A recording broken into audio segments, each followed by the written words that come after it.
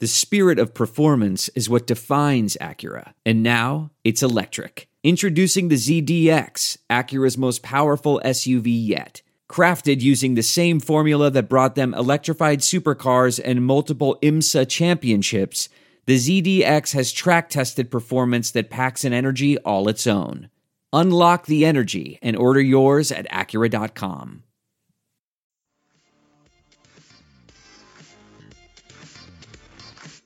All right, everybody, it is Free Friday early. We give you this one free, but you should donate and become a patron because it's awesome. And we get great guests.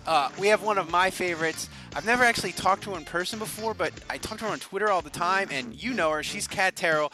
She used to be a Saints beat reporter, but the great Saints beat reporters, they leave us and go on to bigger and better things. Now she is the ESPN Cincinnati Bengal reporter / blogger. Kat, thanks for joining us. Yeah, of course. It's been a while.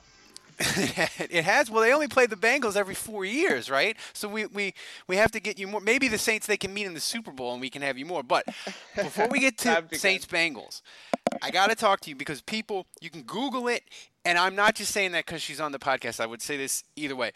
Kat did the feature on Junior Galette and all his turmoil and chaos with the Saints. It's a long time ago, but you can find it on the internet. It's one of the great Saints pieces in the last decade, I think. And Kat, he had a really sad tweet. When I read it, I thought of like All By Myself playing in the background. Did you see his sad tweet? And what do you think of the Junior Galette where he is now? I did see the sad tweet. I think Junior just wants a job, to be completely honest. But it's funny. He's such a polarizing person. Before all that craziness happened, he was one of my favorite people to talk to in the locker room. All the writers, he was just so, I don't know. He worked really hard to get where he was, and he seemed like he appreciated it so much. And then, he signed the big contract, and he kind of went a little crazy. So it is funny. It's just funny and kind of absurd to think he could ever be back in New Orleans, but I'm sure he wants a job.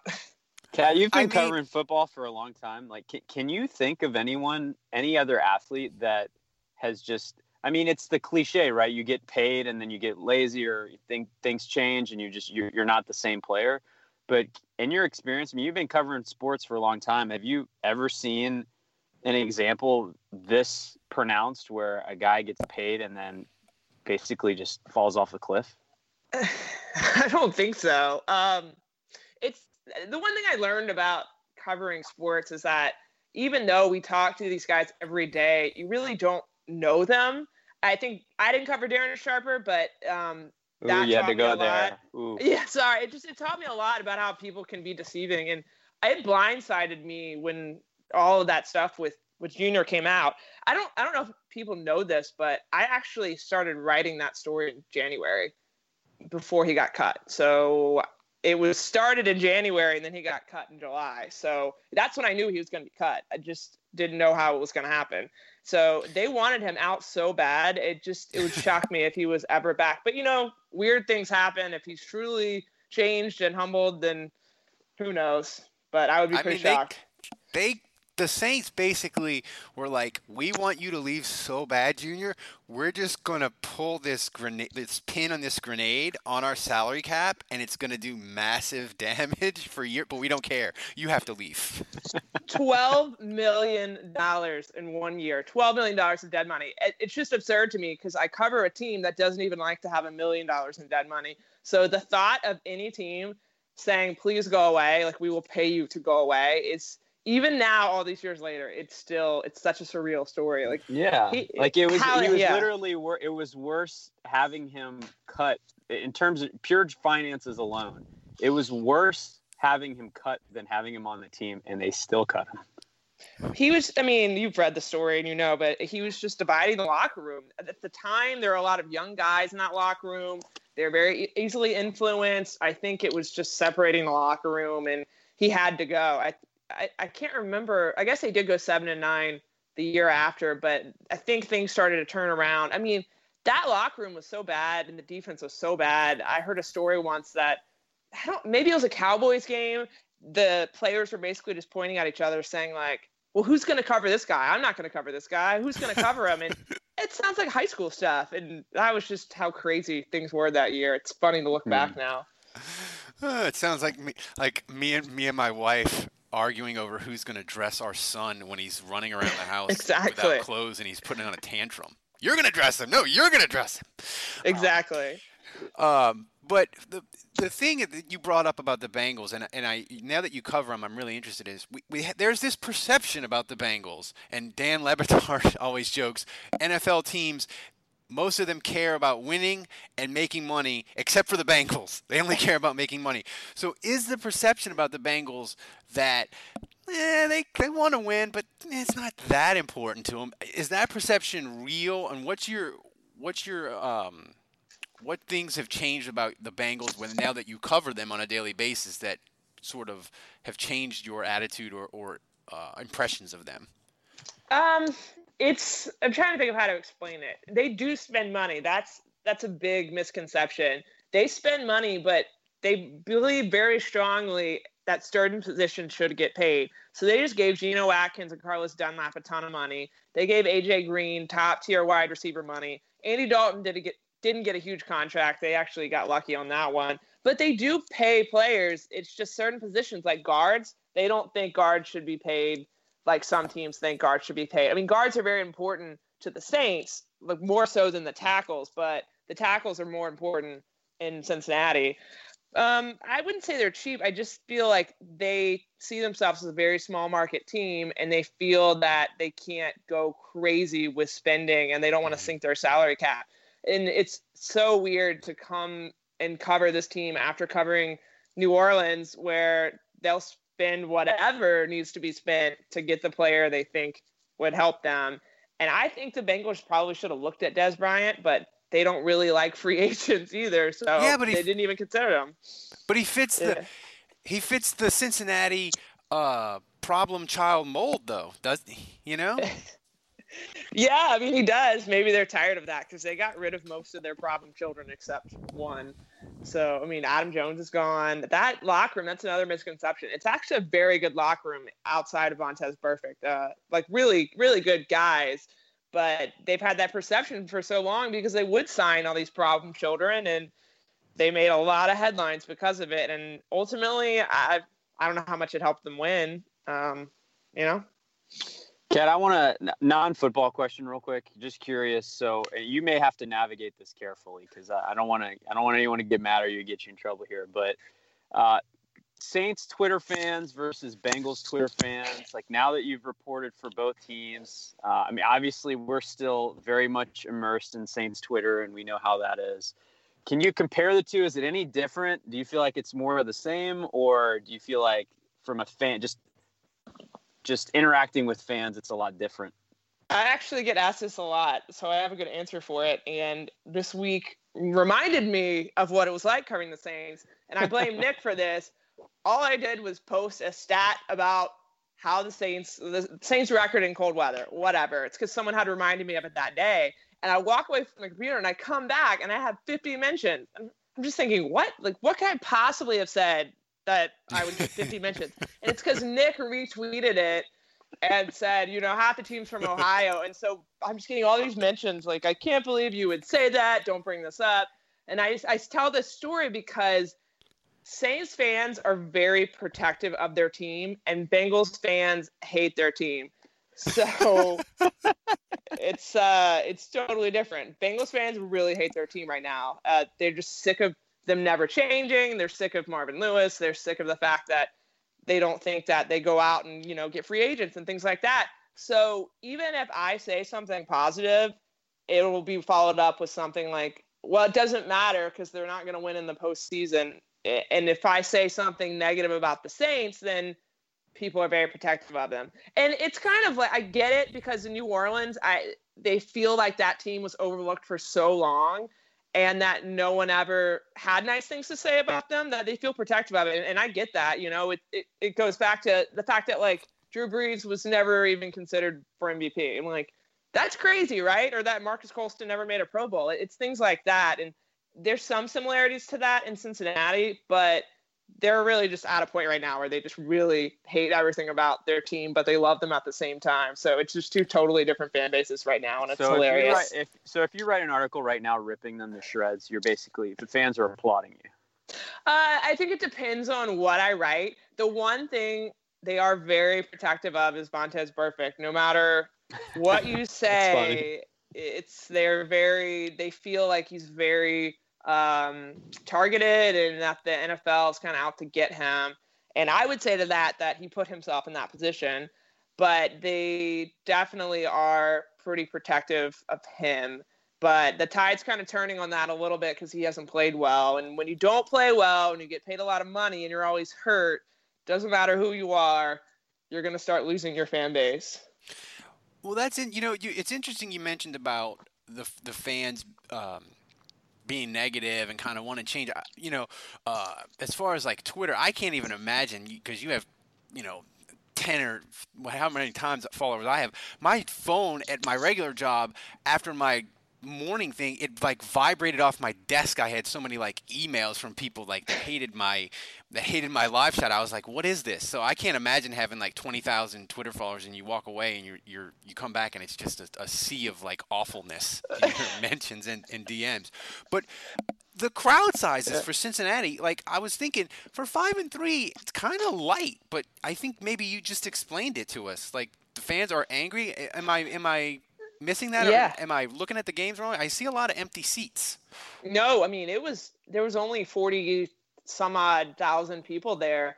Wow. Against the Bucs, and they were part of the reason is they're trying to send a message, but also like the team had just come off this beating against Kansas City, and again in prime time. They never play well in prime time, and to the fans' minds, it's just all right. This team is exactly the same like any other team. They can't beat the Steelers. They can't win in prime time. Why are we going to go watch this team? Like, why are we going to get our hopes up? I mean, it's kind of sad. I mean, I think this team has a lot of potential. It just has a lot of injuries. And, if they can get healthy, I think and fix their defense, they could make a run in the playoffs. But it's kind of I'll believe it when I see it thing. And I get that. The last time they won a playoff game, I was one. So wow. All right, well, Kat, let's talk X's and O's for a second. So I'm going to tell you kind of why I'm confident about this game, and based on what I know about the Saints and Bengals, and then I'd love for you to tell me I'm crazy or something I'm not thinking about, which would suggest maybe that this game will be closer or whatever. But the way I see it, first of all, the Bengals defensively are really struggling right now. They're 32nd in pass defense, so I just view that as an easy matchup for the Saints that they'll be able to exploit.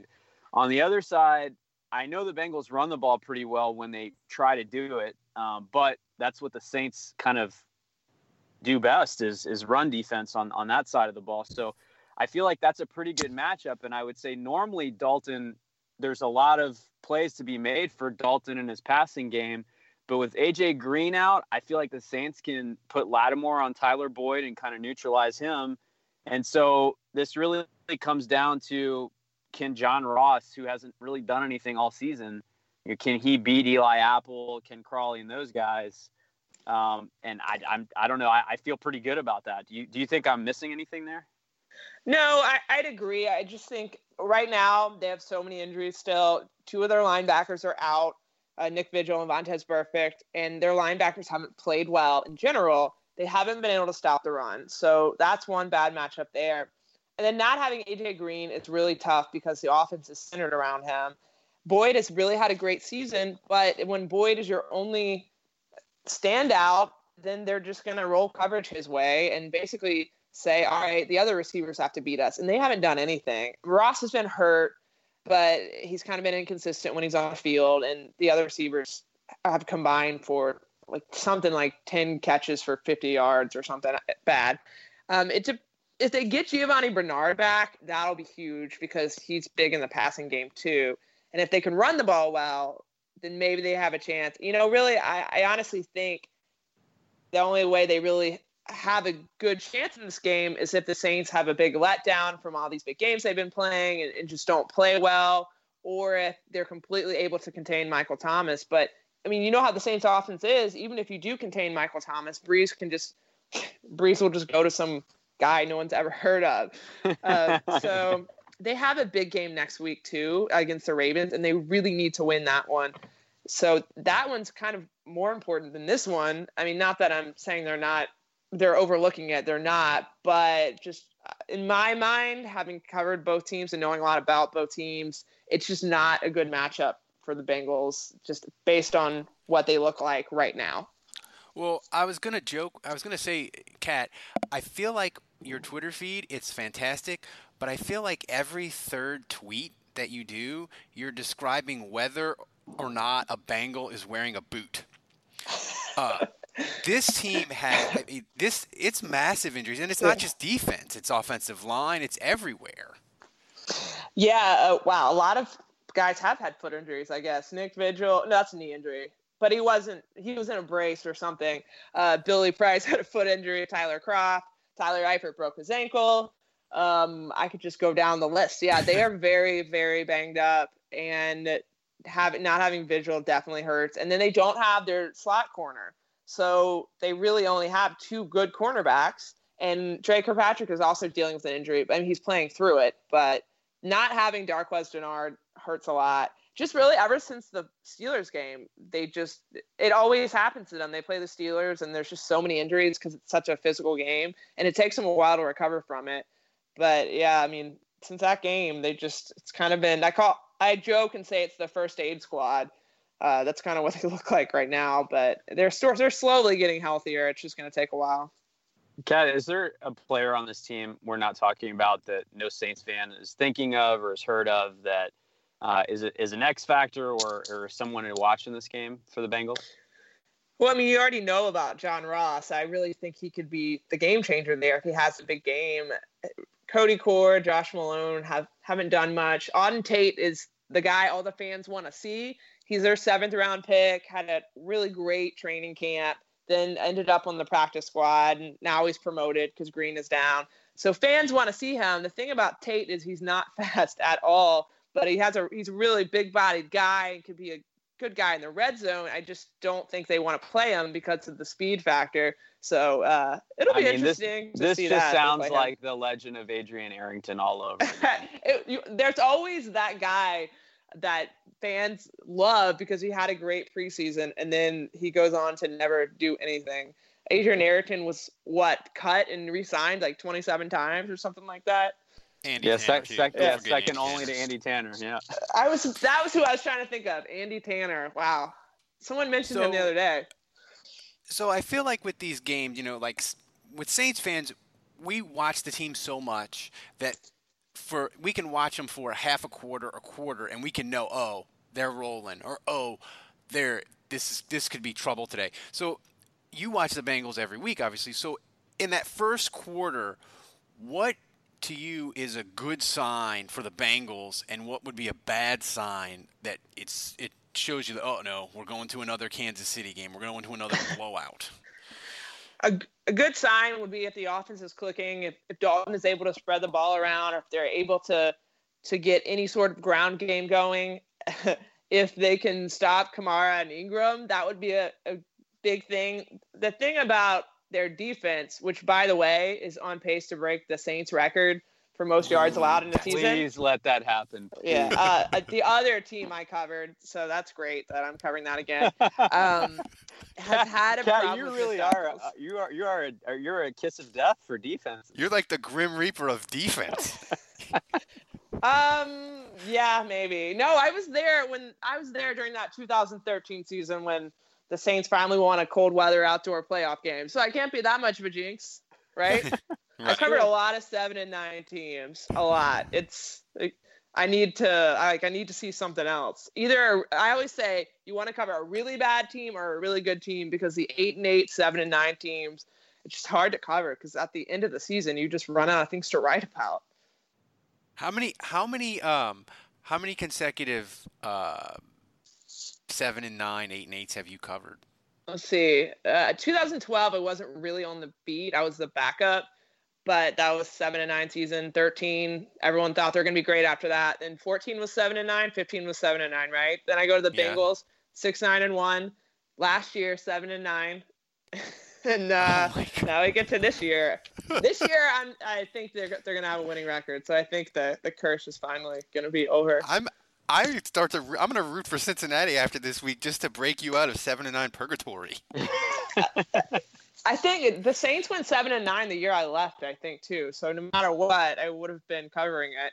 Right in 2016, didn't they go 7-9? Yeah, that's right. Yep. Didn't they do that thing where they lost their first 4 games and then won the next 4? I think it was the first 3 that year, but yeah. Yeah. They do that a lot. So, what's your feeling on this game particularly, and the Bengals? You said you think. Let's start with this game. How do you think this game goes Sunday?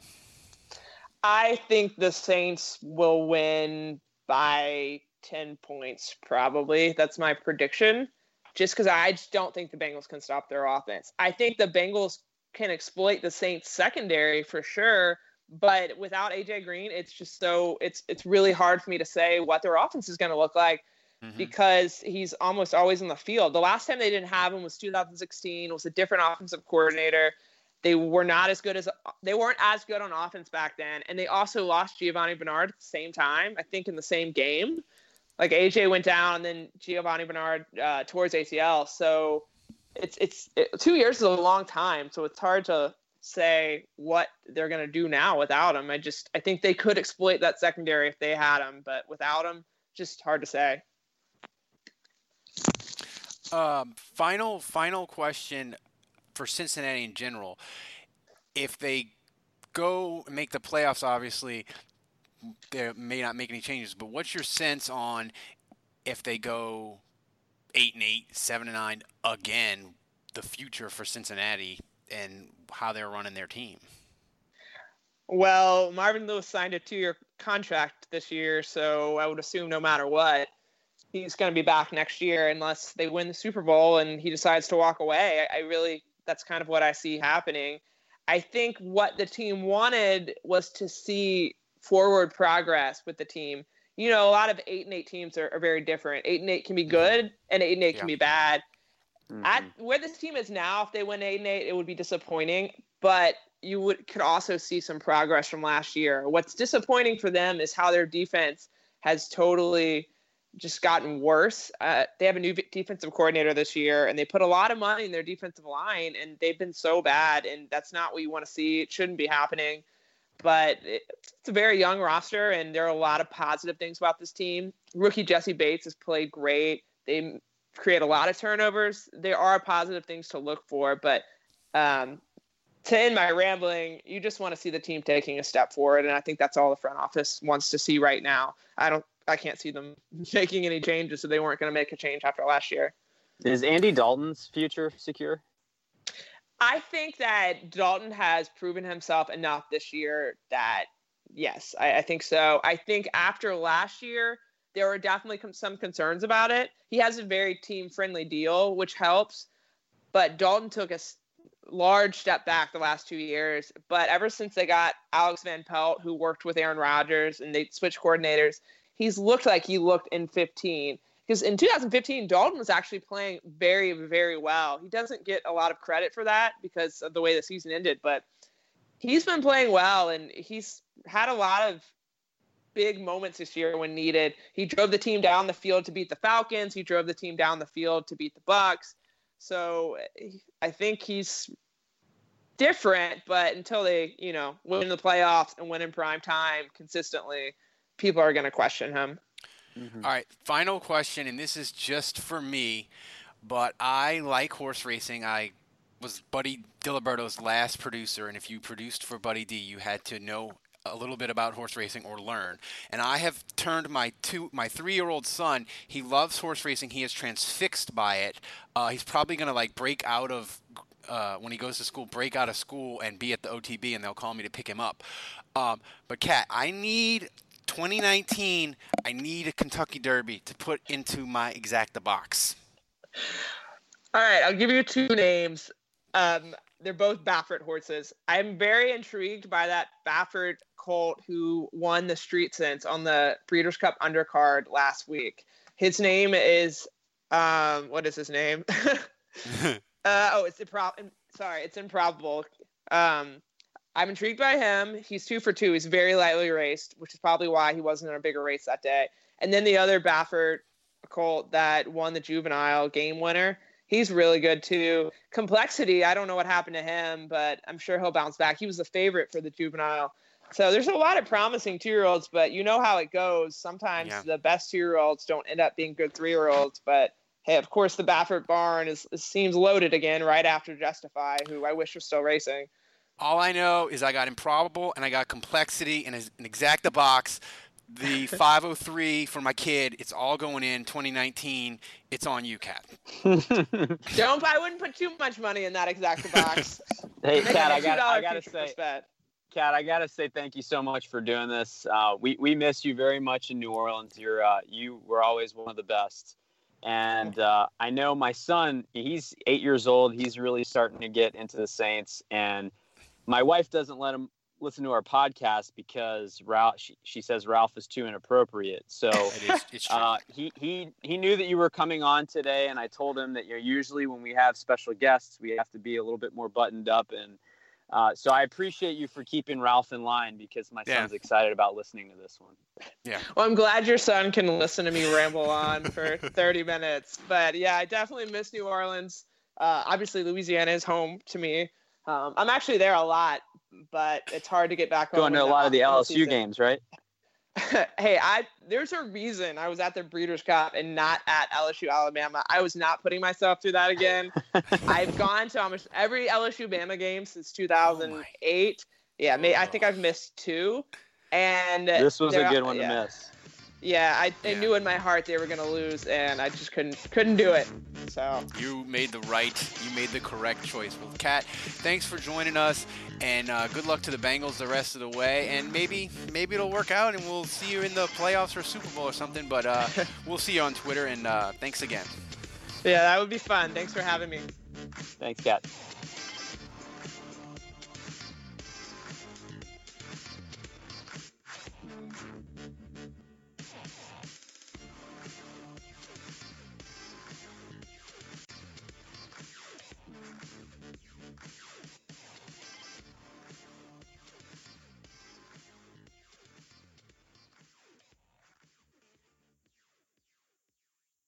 There are some things that are too good to keep a secret.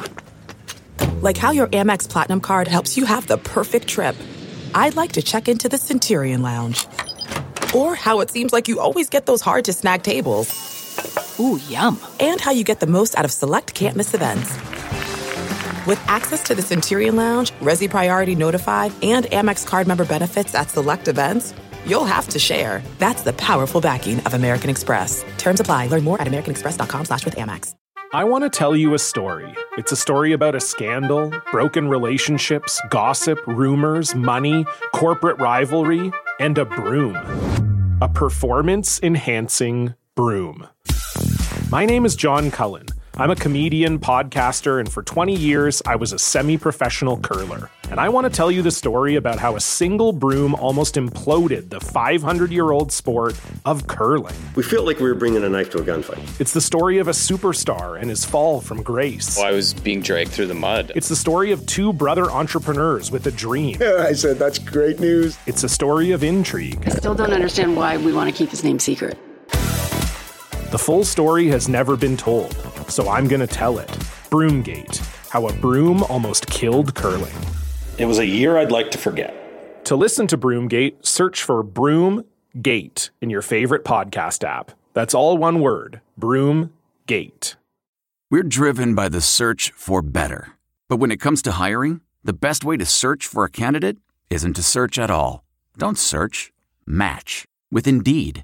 Leveraging over 140 million qualifications and preferences every day, Indeed's matching engine is constantly learning from your preferences. So the more you use Indeed, the better it gets. And listeners of this show will get a $75 sponsored job credit to get your jobs more visibility at Indeed.com/match. Just go to Indeed.com/match right now and support our show by saying you heard about Indeed on this podcast. Indeed.com/match. Terms and conditions apply. Need to hire? You need Indeed. What makes a life a good one? Is it the adventure you have? Or the friends you find along the way? Maybe it's pursuing your passion while striving to protect, defend, and save what you believe in every single day. So, what makes a life a good one? In the Coast Guard, we think it's all of the above and more, but you'll have to find out for yourself. Visit GoCoastGuard.com to learn more.